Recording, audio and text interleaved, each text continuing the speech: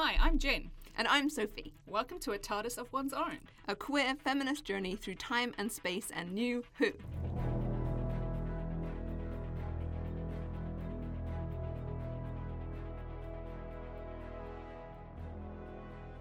So we're here because we were discussing Ncuti Gatwa's casting announcement in the office, because we both work together, and we were lamenting that we lost touch with Doctor Who through the years, and we wanted to get back into it. So before we get started with this podcast, I thought we could just talk about our own relationships with Doctor Who. Yeah, absolutely exciting. Yeah, so tell me about you. So, tiny bit of my background. I'm Sophie, I've said that already. I'm originally from the UK, but I have made New Zealand my home, and that's where we're recording. And I've been here for well over a decade. So I was a big fan of Doctor Who, like the modern Who, when it first came out. And I was like 16, 17. I watched all the seasons like every week, super excited for the air, up until probably mid-first season of Matt Smith. Mm-hmm. And then I just sometimes miss the occasional episode. Our pasta verged. And so have not watched anything since, literally, in probably, 10 years? Cool. So when you suggested this, your brilliant idea, I was like, this is awesome. It's a really cool way for me to reconnect with that show that I really enjoyed as, that kind of mid-teen years. And I've never rewatched any of those episodes, so I literally have forgotten the majority of stuff. So it's cool to come to it fresh. And then this approach of, that idea of looking at it through that queer and feminist lens, I was like, oh, that's a really cool way to approach it again. Because whilst I would definitely call myself a feminist age 16, that feminism journey, especially that queer journey, is something that was so not on my radar then to the extent that it is now in my, early to mid 30s. Mm-hmm. So I think that's a cool way to continue that journey and connect with the text and with that learning and with you and your thoughts, and we have such interesting chats. Yeah, we do. In real life. So hopefully, kitchen chats. Yeah, absolutely, the kitchen chats. It's an awesome opportunity to do this with you, and I'm super excited. Cool. Similar to you, actually, I've always considered myself a feminist, but even just watching this first episode, I was like, okay, well, past Jen had some things going on that she didn't realise she had going on, because with the benefit of distance. Yeah. My background is I grew up in South Africa and I spent my adolescence in Australia, and I actually have no recollection of Doctor Who being a thing in my childhood at all. I only really became aware of it when I was, I think, second year of university, and my friend Liz, who's hopefully listening to this, hi Liz, she was really into the Tennant Who, and I think she was watching the David Tennant's first series, and then I went over to her house and we sort of watched the first season together with Christopher Eccleston, and then I would watch Doctor Who with her as it was going out throughout the years. Up until I basically left uni, which I think coincided with the end of David Tennant's era of Who. And then I sort of kept in touch with it. I watched the Matt Smith episodes because I love Karen Gillan. I have sort of dipped in and out. I watched some of the Peter Capaldi ones and I've watched some of the Jodie Whittaker ones, but it's very sporadic. And I've never really been able to connect with it the same way you do when you're at university and you've just got all that time and you just have someone else to share it with. Yeah. When you're on your own and you're traveling, it's harder to connect with media in the same way, I think. But tangentially, because I was watching Doctor Who with Les, I got really into Torchwood as well. So I was way more into Torchwood than I was into Doctor Who, up until the point where, they killed off Yanto, and I was like, oh, I will never emotionally recover from this. And I don't actually think I have emotionally recovered from this. So in a way, that kind of soured my relationship with it as well. So I'm really just looking forward to revisiting it and, like you, seeing how it ties into what my experience is now, but also to be aware of Doctor Who's kind of place in the history. And it is quite queer and it has a strong relationship to counterculture and with marginalized people, and how that reflects and how we can connect with that. So I'm excited to do this and to see what's happened, because even though 2005 does not feel that long ago, when you watch these things you're like, wow, you wouldn't get away with that now. Dude, some parts of this episode have not aged well. I was feeling the 17 years. Yeah. And also Billie Piper looks so young. I know. And you don't notice that when you were 19 when she was whatever. And I mean, we can get into this when we really crack in, but so much to say just from the first app, and especially at that point of 100%, there's things that I get from this rewatch now that would not even have been on my radar then, which in some ways is, cool or whatever, you learn and you grow and you have a different look, but definitely because some of that stuff I just wasn't even aware was an issue. Wasn't a thing. And is super weird now. Yeah. So I guess just we should say how we're going to do this. We're going to watch an episode, and then we will choose kind of a feminist question to view that episode through, and we're going to alternate choosing those. And when it is a double episode or a triple episode, we will do that in one podcast episode rather than splitting the across multiple storylines or whatever. So, do you want to tell us about our first episode, which is Rose from season 1? Or... Yeah, absolutely. So New Who season 1, episode 1, Rose. And we are kicking things off with the 9th Doctor. In the first episode, ordinary shop worker Rose Tyler meets a mysterious stranger called the Doctor, and she is drawn into his strange and dangerous world. Her life will never be the same again.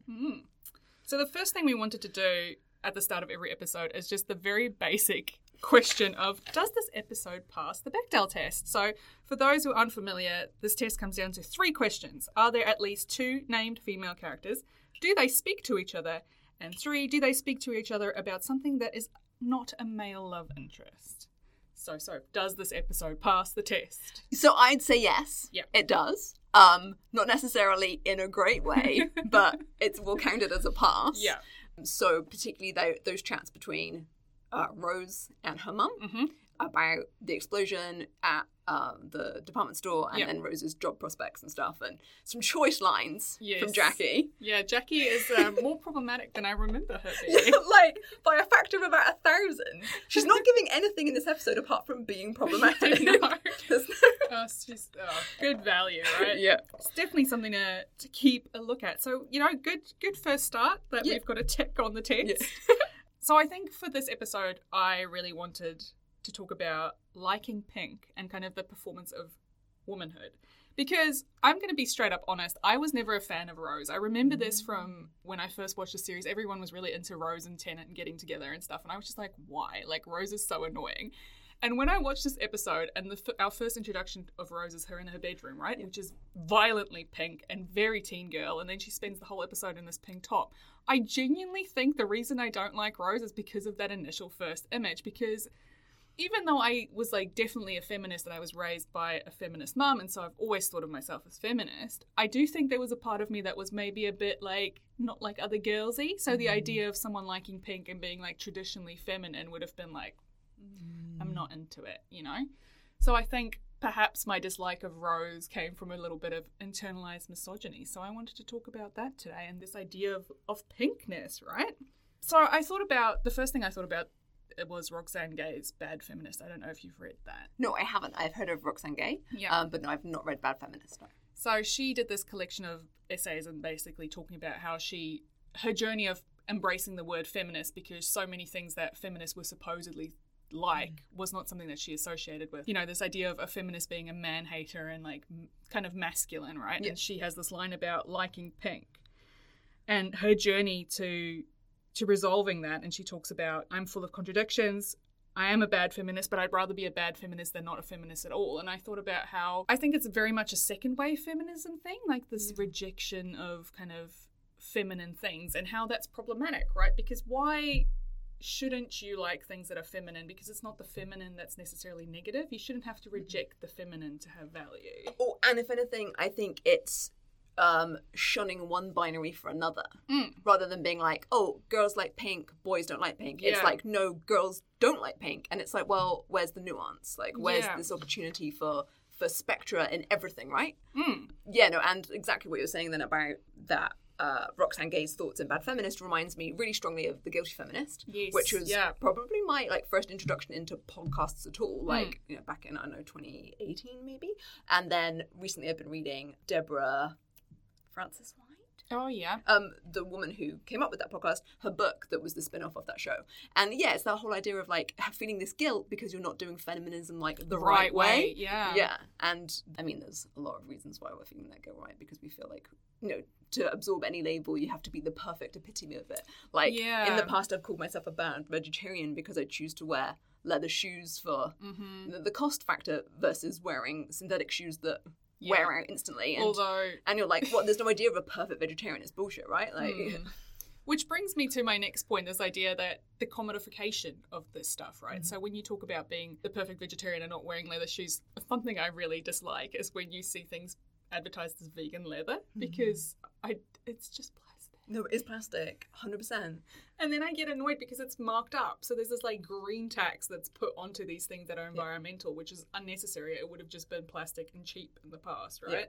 And then you see this with I think with feminism in the era of Beyonce and Miley and everyone sort of embracing that kind of trendy feminism. Now you can buy a pink phone case with feminism written on the back of it, you know? Yeah. And like my instinct is shy away from that. But why? Because if it's bringing people to the feminist cause, isn't it still worthwhile? Yeah, no, 100%. I think it's really true. And I think that visceral, instant reaction, like you said you had, to Rose being not just in a super pink bedroom and super pink clothes, her whole person, physically and also the environment she's in with her mum. They've got a pink sofa, her mum's in that pink negligee dressing gown, like satin dressing gown, and you know they've both got straightened bleach blonde hair. You know the makeup it's that very like girl next door makeup but no makeup, nice earrings, like but wearing jeans, so she's like approachable and casual. She's the girl that all the boys want. Like that kind pick of vibe. Me girl energy, you know? Literally pick me girl energy. And the fact that our reaction is like to like the pink phone case, the pink stuff, is because we have this internalized, just like you said, this internalized misogyny. Oh, I should shun the thing that is like the girly thing. Yeah, and that's like problematic in itself, right? Because if the femininity is viewed as bad or inferior, then you just end up perpetuate the harm, and you perpetuate the misogyny by trying to escape it. So you're like, I don't want to buy into all this female stuff because, you know, it's reinforcing gender roles and women shouldn't have to do that to have value. So I'm going to reject pink. I'm going to reject softness. I'm going to reject all these things. But by doing that, you're saying there's something inherently wrong with it, which reinforces the male stereotype. Like you have to be masculine in order to have power. So by performing that power, you're just perpetuating it, and then no one wins. Yeah, absolutely. You shouldn't have to validate yourself through a male lens. And I think it's interesting that we've seen this sort of move to the reclamation of pink throughout the years. So if we think about back in 2015, millennial pink became a thing and it was everywhere, right? Yeah. But a big part of that was trying to make it genderless. Brands were trying to appeal to men as well by, you know, you can wear pink too. It's not like an aggressive pink. It's this kind of like pale, salmon-y pink. And I think we've moved past that phase maybe when I was like a bit younger, maybe that like mid-noughties kind of time where if a guy wore pink, it was like almost political. Like it'd be like, ooh, you're wearing pink. And then, you know. Yeah, so I didn't really know. I was researching this episode and I came across this kind of politicization of pink right through the kind of queer culture, and particularly for gay men, like this reclamation of pink because of its use with, I don't want to talk about Nazis in our first episode, but here we go. We're 10 minutes in and here's the Nazis. Yeah, so you know this idea that the pink triangle is being used in concentration camps to identify gay men, and how they, through the queer lib movement in the 70s and 80s, reclaimed that, right? And we've kind of replaced that now with the rainbow flag. It's sort of taken the place of what that pink triangle would have meant. But it is a political colour, right? In that sense, it becomes political. And it's weird how there's this rejection of pink on multiple levels, but at the same time it has this other meaning, this subversive meaning that maybe people aren't aware of. And the fact that we're having this entire discussion, I think is fascinating because it's something as arbitrary as a colour. Yeah. Right, and like similar to you, I was looking at the kind of history of pink and right up, you know, like 19th century through to like early 20th century up until about the 1920s. I'm sure you came across this in your readings too, but that pink was really associated as a masculine colour because it was like a light red, and red was like this super masculine strong colour, whereas blue was thought of as, especially like those lighter blues, was thought of as like feminine and girly. And then and it started changing around the 20s, but I particularly read that in the 1950s the first lady of Eisenhower's wife, President of America, Dwight Eisenhower, she wore, I think to his inauguration, a massive poofy pink rhinestoned dress. Wow, extra. Which was like totally different. It was like 1953.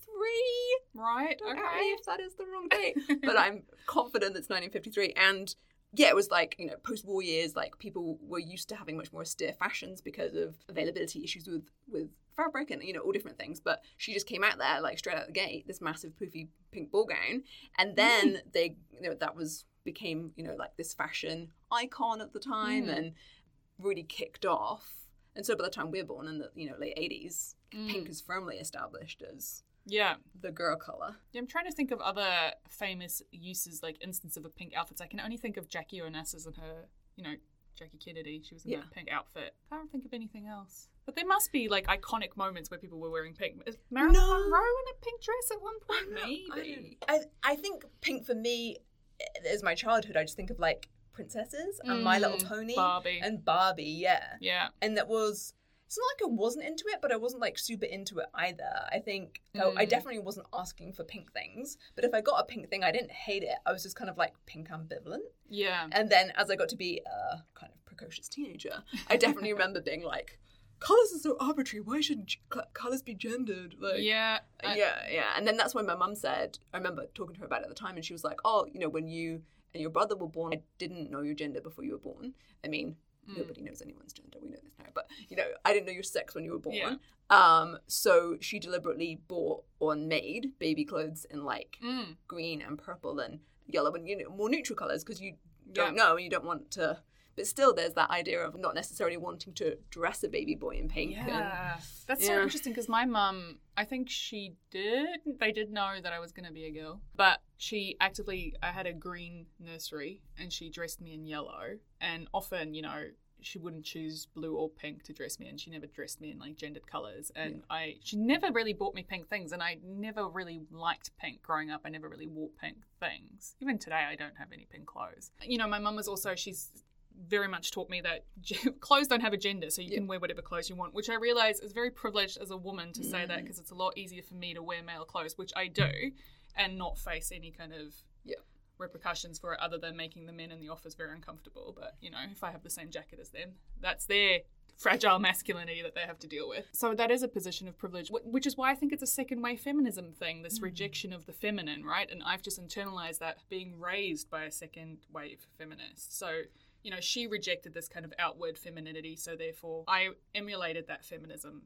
myself. Yeah. And it does feel trite. It does feel like patronizing when brands, it's like, it's Pride Month right now, right? Yeah. So all the brands suddenly overnight changed all their logos to rainbow flags, and you're like, whoo, get that rainbow coin. So the pink feels very similar. It's like, I get very upset when I go to Bunnings, our local hardware store, and see like tools in pink. I'm like, because why should a woman have to have pink tools? Why can't she just use normal tools? But on the not saying pink's not normal, but on the flip side, why should a guy not have pink tools if that's what he wants? That's not the way it's pitched. 100%. I saw in one of the articles I was reading, they were referencing like pink and pink's movements in art, and there were some photos of a girl, I think somebody studied, we can put this in the show notes, the actual sources rather than me being like, I think.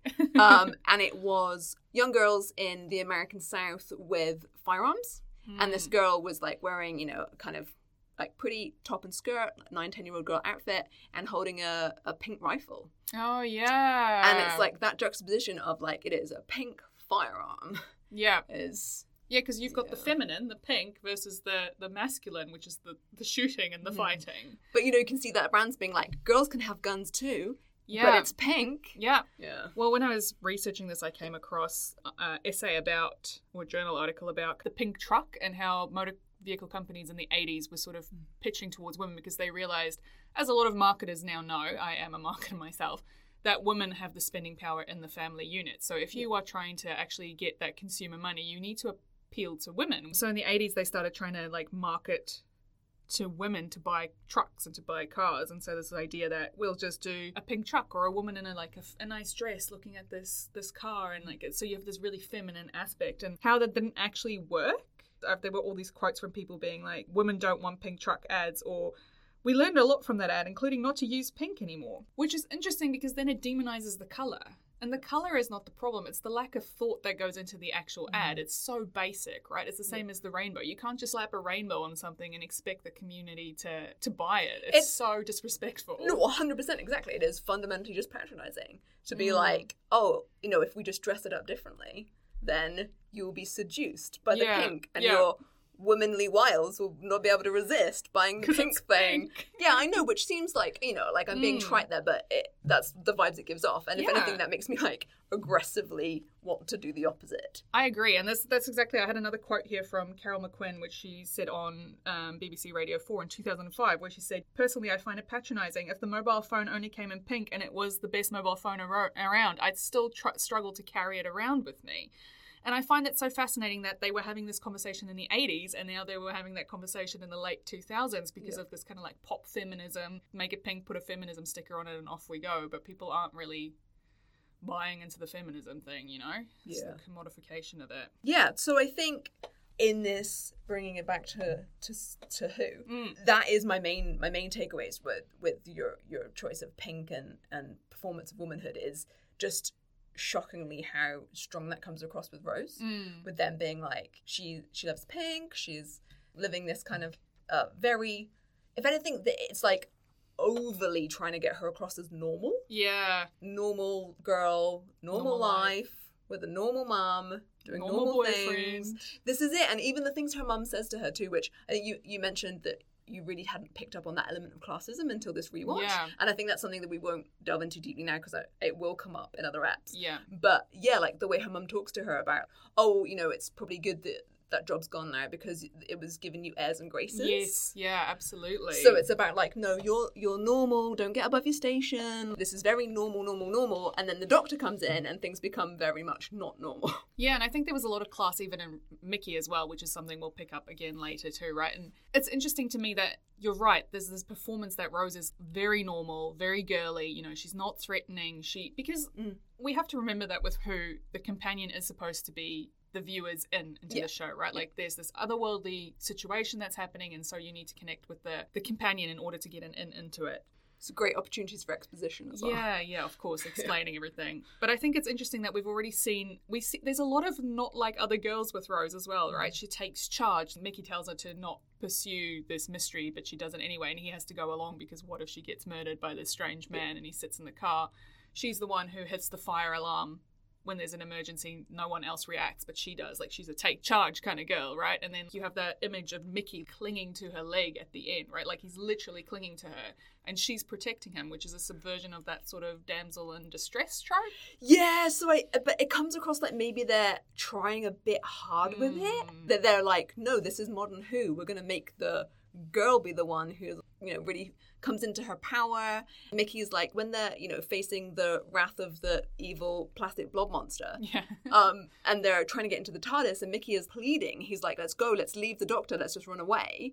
And it's Rose that, you know, has that moment of thinking like, no, actually using my extremely basic, apparently, gymnastic skills, I will save the day. Yeah. But he was all for, you know, running away in this. It's not even, you know, there's no repercussions. I mean, apart from the fact she does leave him at the end, but there's no discussion of like, you know, you were just trying to flee, like you didn't help him, that kind of thing. She's just like, oh, I'll just take charge. And yeah, it doesn't make Mickey attractive. It's totally cool to be scared, and it's like objectively terrifying shit that's happening. But like at the end when, you know, she has this cool opportunity, and I mean, yes, maybe it's all the manifestation of a breakdown because it's kind of mental that she's going away in this TARDIS, right? But stranger. And he's like, no, you can't go. Like, you have to stay. And then she even says to the doctor, oh, I have to look after this stupid lump. Yeah, no, which is not kind. No, which is not kind and is like, yeah. Yeah.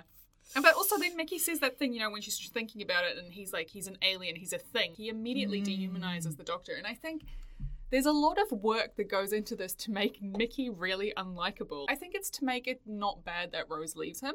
Like, that she doesn't leave. Like, she leaves him behind. And so we can't blame her for that decision. So they make Mickey really unlikable as a counter to that. You know, we can't sully her reputation. So because they have to justify a woman choosing her own path because something objectively bad is happening, right? Yeah. Rather than just her being like, my relationship's great, but I want something new for me. It has to be, oh, I have permission to pick this adventure because I'm being treated badly, or I'm being underestimated, or I'm not getting the respect I deserve. No, and even her final exchange with him is thank you, and he says, what for? And she says, exactly. Yeah. Because it's thank you for nothing. What's he given her? Which maybe is a bit, I mean, we have a very small snapshot into their, relationship, but he was objectively looking out for her. Like you said, when she went to see Clive, the internet weirdo Clive. Yeah. He was concerned, like, you're going to be. But, it's funny how you can so easily make a joke of woman getting murdered by a random man. Yeah. Becomes this, like, ha moment. And then what actually happens is Mickey gets eaten by a bin. Yeah. So who needed protection? Yeah, exactly. Okay, at one point, this is a side observation, that bin thing. There's points in this episode where the CGI has not aged well. But that's classic Who, isn't it? No. Which I think is cool. I think that's cool, right? And so you Yeah. have these moments of like him doing his best comedy, serious acting about trying not to get stuck to a bin and then getting swallowed by the bin that then burps. And then we have in those, final like moment of peril moment with the big scary, I forgot what it's called, the consciousness thing, the big scary plastic blob thing. Yeah, I've forgotten too. That's where great. you've So got very Christopher Eccleston doing his best proper serious drama acting at this extremely bad CGI plastic blob, and like he's given it Royal Shakespeare Company level, like Yeah. you will not take over, rah rah rah. And then we've just got like Microsoft background circa 1995. But then also the CGI with Rose like on the like when she's doing the gymnastics, I'm like, no. But Yeah. whatever. It is of its time. exactly. And I think part of it is like you said, this kind of who's always been marginal, like is in appealing to that kind of queering of things, liminal aspects, and people that Outsiders. because typically and, being into sci-fi was more kind of not so mainstream, all that stuff. Like I think it's cool that it has this particular style of, if it was high production value, yeah.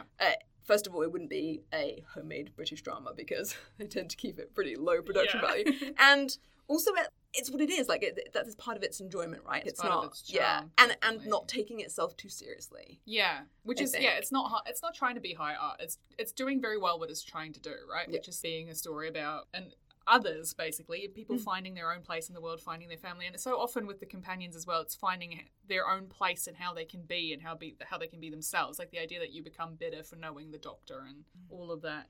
I think that's a stuff. cool journey that Rose goes through just in that episode, from being stereotypical normal girl doing normal things, working class, living with her mum, just a job that's, probably a bit intellectually beneath her. And then through the episode, she's like, okay, these weird things are happening, but she has this natural, like, burning curiosity. She's not just going to pretend to ignore it, or which you think is probably something that, like, her mum might do.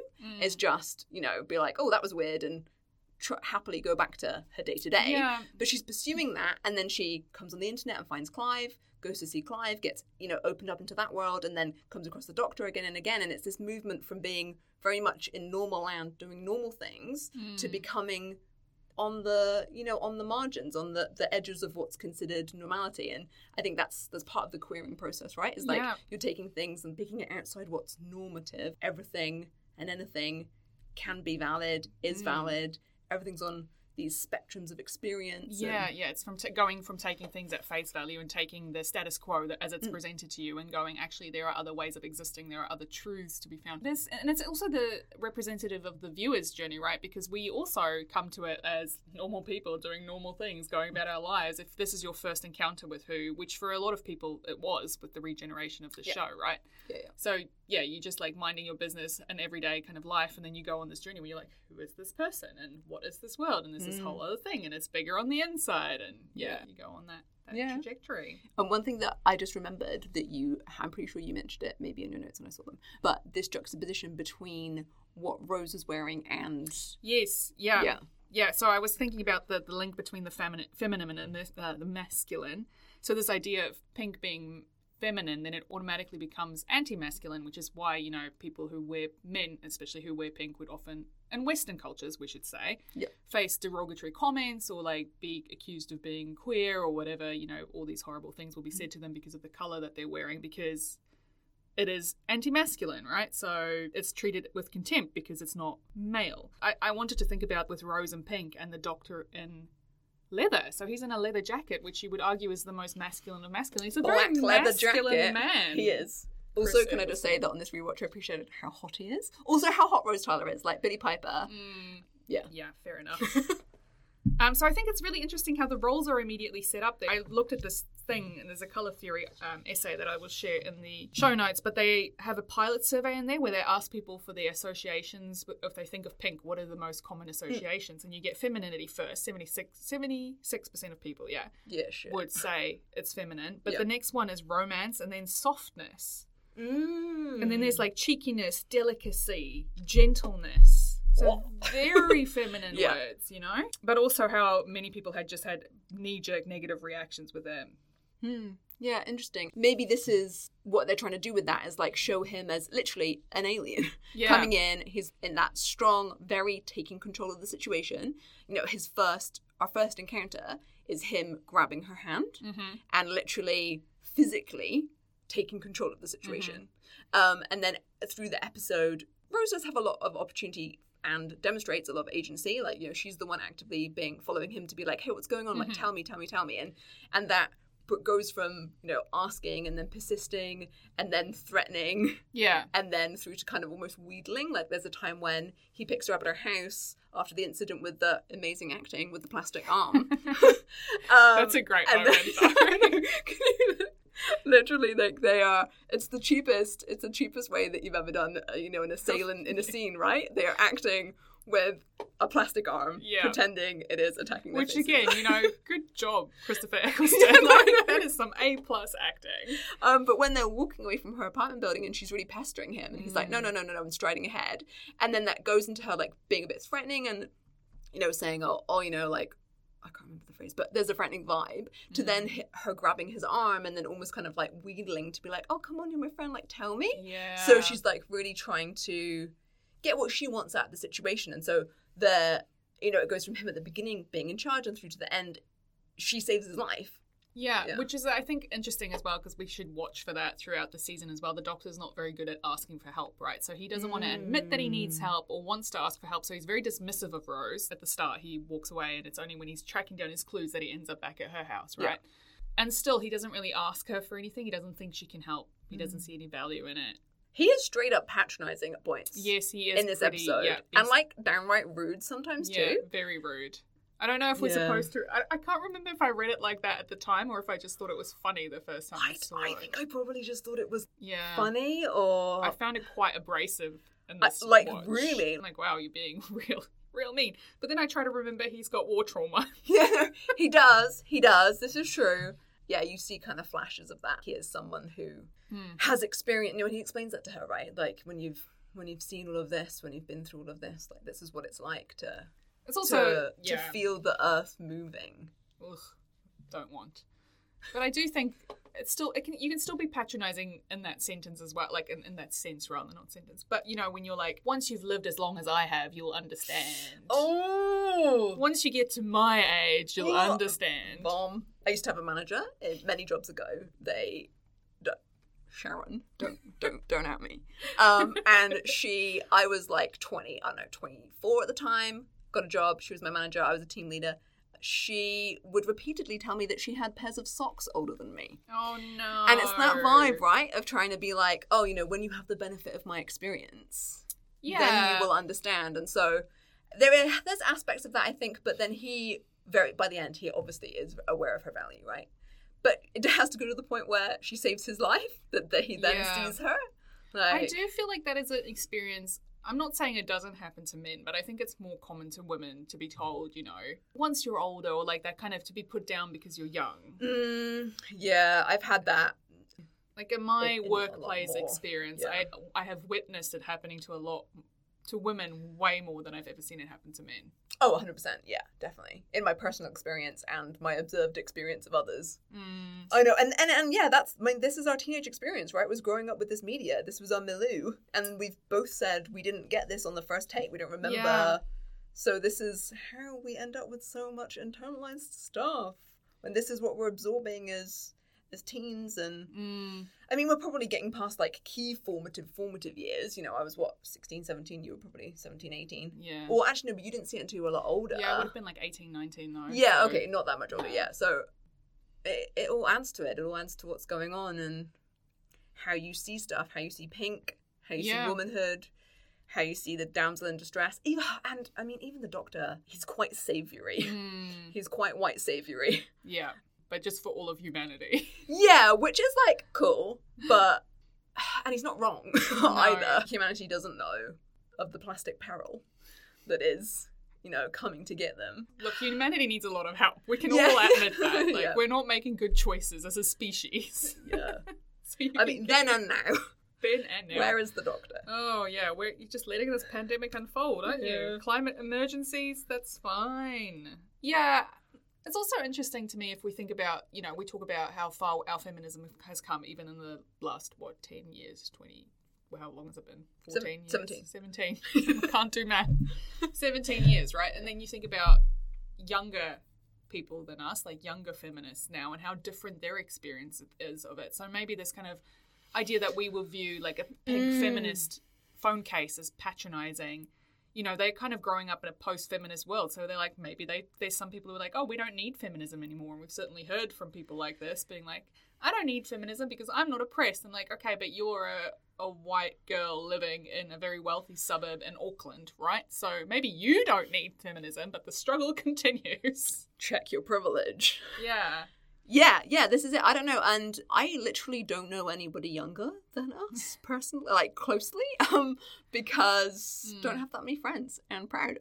But maybe at some point we try and like, hopefully somebody would be interested enough to reach out to us. Yeah, maybe it's a fresh Gen Zer who does or doesn't like who, but has an opinion on it, to see what they think. Like, maybe is it just dated and weird? Is it just fun in a kitschy way? Yeah. Is it like cutely vintage? It's interesting because I've noticed online just through the new casting announcement, because obviously she has a massive following because of Sex Education. Oh my God, I love it. Now they've cast Yas as well from Heartstopper. Yeah. Which we love. Which seems like maybe not a season, but just a special where they're like bringing back their faves. But she's also been cast as Rose, is the character's name. So it'll be interesting to see where they go with that. But obviously younger fans coming into it, and I've seen a lot of people being like, oh, well, I'm going to have to figure out what Doctor Who is now because of this. So the idea that they're going back and watching the older episodes of the older seasons of New Who, and if any of you have happened to find this podcast, then please do reach out to us, because we would love to know what you think, because we are millennials and proud, and I'm still wearing skinny jeans. I'm wearing them right now. You will pry them from my cold dead hands. I recently discovered what chuggy means, and I'm definitely chuggy. Oh dear. The other day when you messaged me being like, what's mid? And I was like, okay, boomer. Oh dear. It's okay. I wish this was a bit. It's not a bit. It is the truth. The only reason I know is because my job is extremely online. Yeah.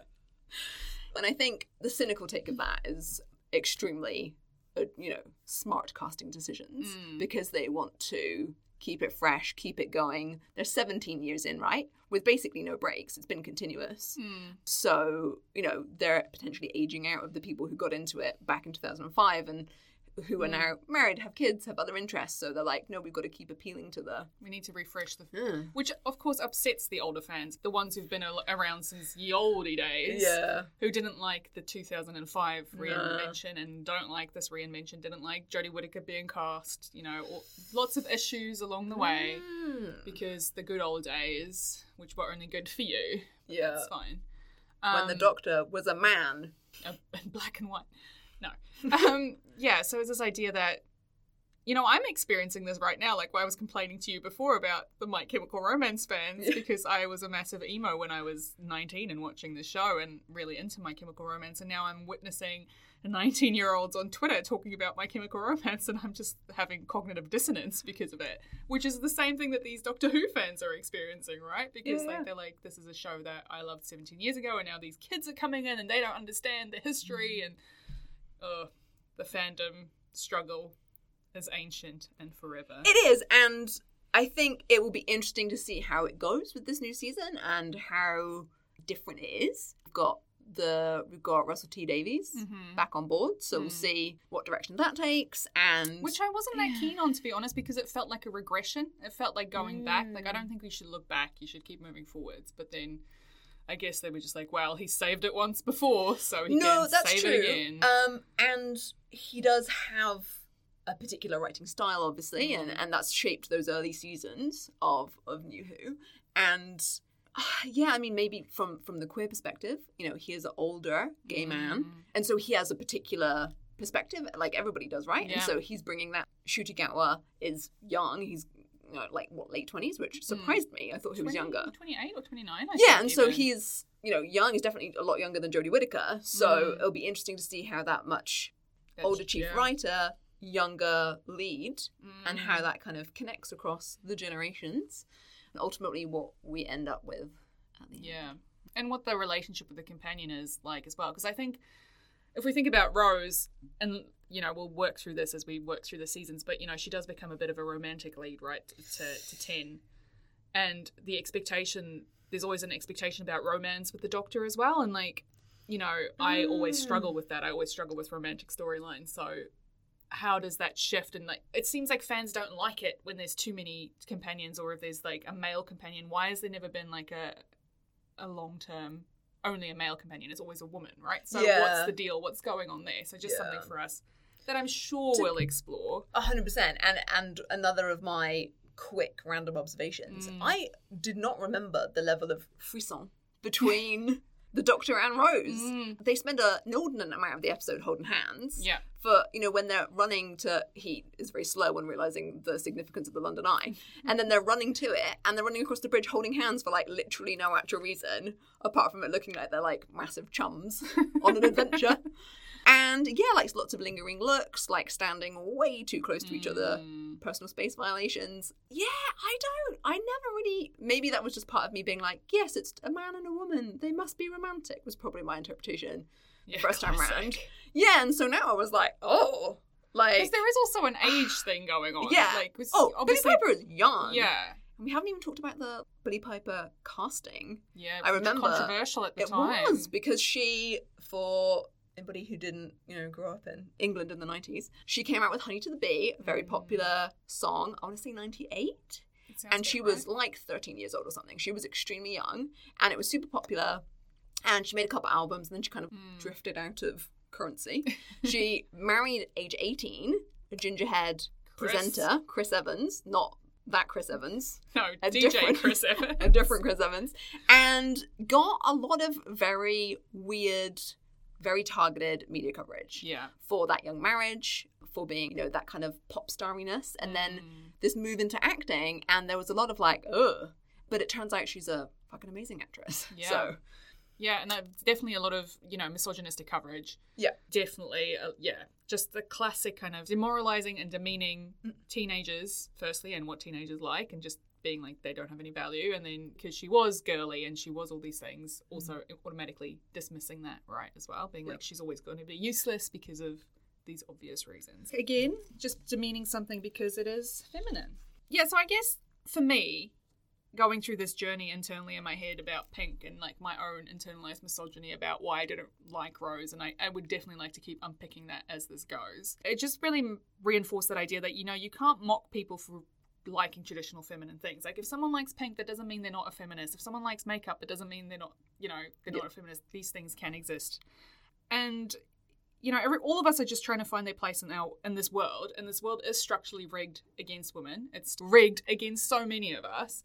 And if we're just doing what we can to get by, you know, we have to give people the opportunity to learn and grow as feminists. And we as feminists also have to keep learning and growing, because, you know, I considered myself a feminist back in 2005 when I watched this, but I've clearly come a very long way since then. Yeah, absolutely. And I think that's probably a cool tenet to kind of hold in our heads as we move through these episodes, of that idea of you can be many, you can, you know, express multitudes in who you are and what you like and what you want, and, you know, taking that as a theme through as we meet new characters and we explore new storylines. And the TARDIS is maybe a really interesting example of that, existing through time and space, being bound to no particular location or time. And I think it's something that I in my own life, I'm really excited to kind of have as a general concept of, you know, I can do whatever the hell I want to, and I can be whoever I want to.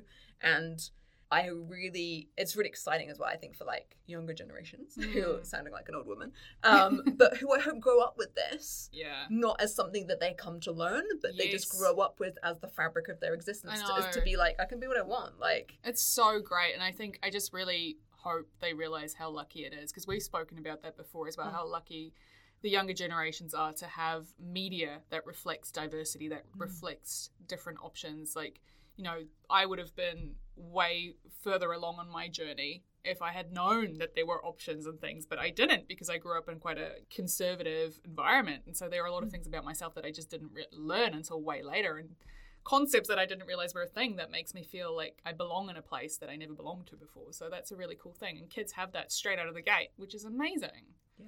Which is what everyone should have. And also the TARDIS, I like that because, you know, it changes to reflect its owner as well. So when the Doctor regenerates, it changes what it looks like, which is really interesting about how, you know, we're all malleable and we're all constantly in flux, which is great. Even the nature of the Doctor himself, you know, great, very passing moment in this episode. He catches himself in the mirror in Rose's flat and it's like, oh, not too bad. Yeah. Because he's just like, the implication that, you know, he's only recently transformed? Regenerated, sorry. I did know that. Yeah, and so to him it's like, cool, like he has, you know, quite an ambivalent attachment to his outside, the flesh vessel. Yeah. Because, you know, it's something that is in flux with him, absolutely, yeah, and that's really cool thought. Yeah. Cool. So I think we should end on a positive note, regardless. I'm sure there will be episodes that we absolutely hate. So we should always end on a positive thing where we talk about something that stood out to us from the episode. So did you have a standout moment that you loved?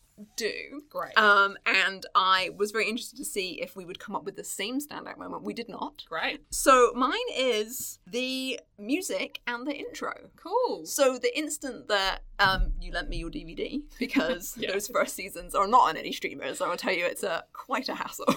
The second I put it on and that music started and you've got the like, woo, timey-wimey kind of like wormhole-y thing and the TARDIS and then like those particular graphics of the cast, and instantly I was like back in, you know, the mid-2000s, looking forward to the episode each week, sitting down with my mom and my brother and like watching it together. And it's amazing how it just made me feel like, oh, and excited and like, yeah, it's like nostalgia to remember something that I'd enjoyed so much, and how music and those images kind of like brought that all back for me in an instant. Yeah. So, in turn, did you have a standout moment? So, one of my favourite moments, and my standout moments will probably almost always be dialogue. I'm a very dialogue-driven person. But there's this moment where, you know, Rose says to the Doctor, if you're an alien, how come you sound like you're from the North? And he says, lots of planets have a North. And I've always really loved this line because it's just, I just love it because it's like an obvious thing. It's like, why do you assume that an alien planet wouldn't have a north? Of course planets have a north. Or why do you assume that because I sound this way you're making assumptions about me because of my accent and my language, right? And Christopher Eccleston in an interview made the comment that, you know, people think the Doctor is a scientist and an intellectual, and therefore you can't be that if you don't speak with like a received pronunciation, right? Like if you're Northern, then you cannot be these things. So it's really cool to see that. And because I had noticed the classism element in this episode already, this was another kind of reinforcement of it. Yeah, 100%. With him, I'm pretty sure that's his natural accent, right? He's from the North, yeah. So, with him not having to change that, not having to get rid of that at all. And then Rose, I'm pretty sure Billie Piper's accent is not quite that London. Or at least maybe more recently she has changed it. I know she's quite talented at so maybe that I've just seen her in stuff where she's flattened it out a bit more. But yeah, it's like we've got our two main characters who are, you know, very regional in their accents, very not like you say that class, that right? RP, absolutely. But we can pick this accent up thing later with 10th Doctor and David Tennant and the fact that he is not Scottish. I know, which is a true tragedy for everyone involved. Yeah, and so they made the decision not to. Well, we'll see what happens with Ncuti. Ncuti has the most interesting accent in real life. We'll see. Yeah, we'll see how they go with that as well. Where they ask him to make that a neutral. Yeah, or intriguing. Yeah. Awesome. Okay, yeah, perfect standout moment. I think there's a lot of really cool dialogue moments in this episode. Yeah. I think the writing is really good around that. Like, mainly coming from the Doctor. Yeah, good one-liners, right? Yeah, and he paints this picture, like, through that dialogue of being witty and smart, but also not taking any prisoners. Like, he would not tolerate a fool. Yeah, unforgiving, right? Yeah, unforgiving for sure. You know, I've got a mission to do. Like, I need to get this done. It's far more important than any individual. Yeah. And I'm going to have fun along the way. But, oh my God, I just remembered his response when Jackie is trying to seduce him. I know. And because you think she's like, oh, hello. I'm a man alone in my bedroom. And you think, like, in the first couple of sentences from Jackie that he's not getting it. Yeah. And then he very quickly is just like, no. Hey, he gets it. And he's not. Yeah. And I was like, wow, this is like a kid's show, right? And I very much do believe in, like, children should be exposed as appropriate, but a lot is appropriate to like the fabric of humanity, right? And we shouldn't keep things from children. But Also, it's weird vibes. Kids It don't is- get that, right? No, so it's for the adults.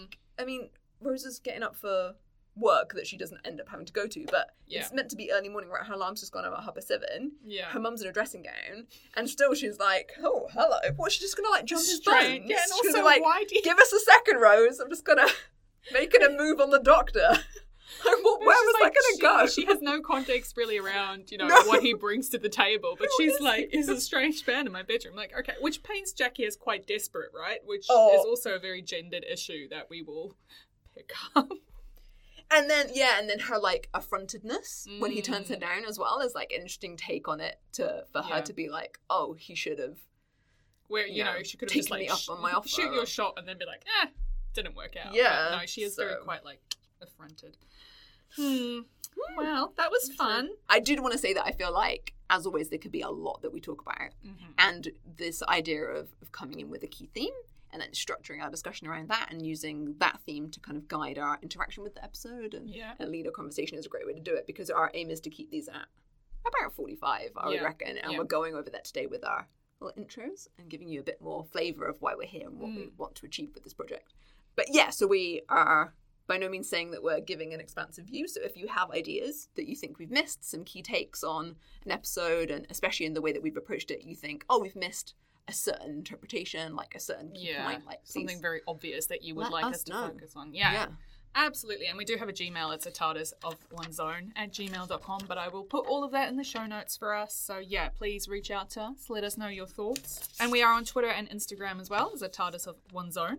All the links are in the show notes. So yeah, next week we'll be discussing episode 2, which is The End of the World. Yeah, and you can check out the show notes, as we said, for all the references from this episode, which might seem like a little bit of a homework assignment. But hey, if you're into feminism, there's a lot of scholarship. So knowledge is power.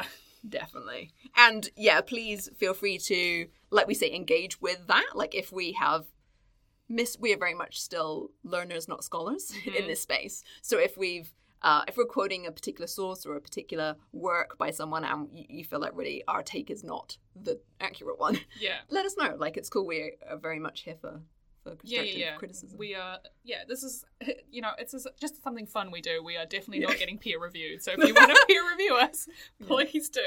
Cool. Okay, well, we'll catch up again next week. Looking forward to it. Yeah, thank you for listening. Thanks. Bye.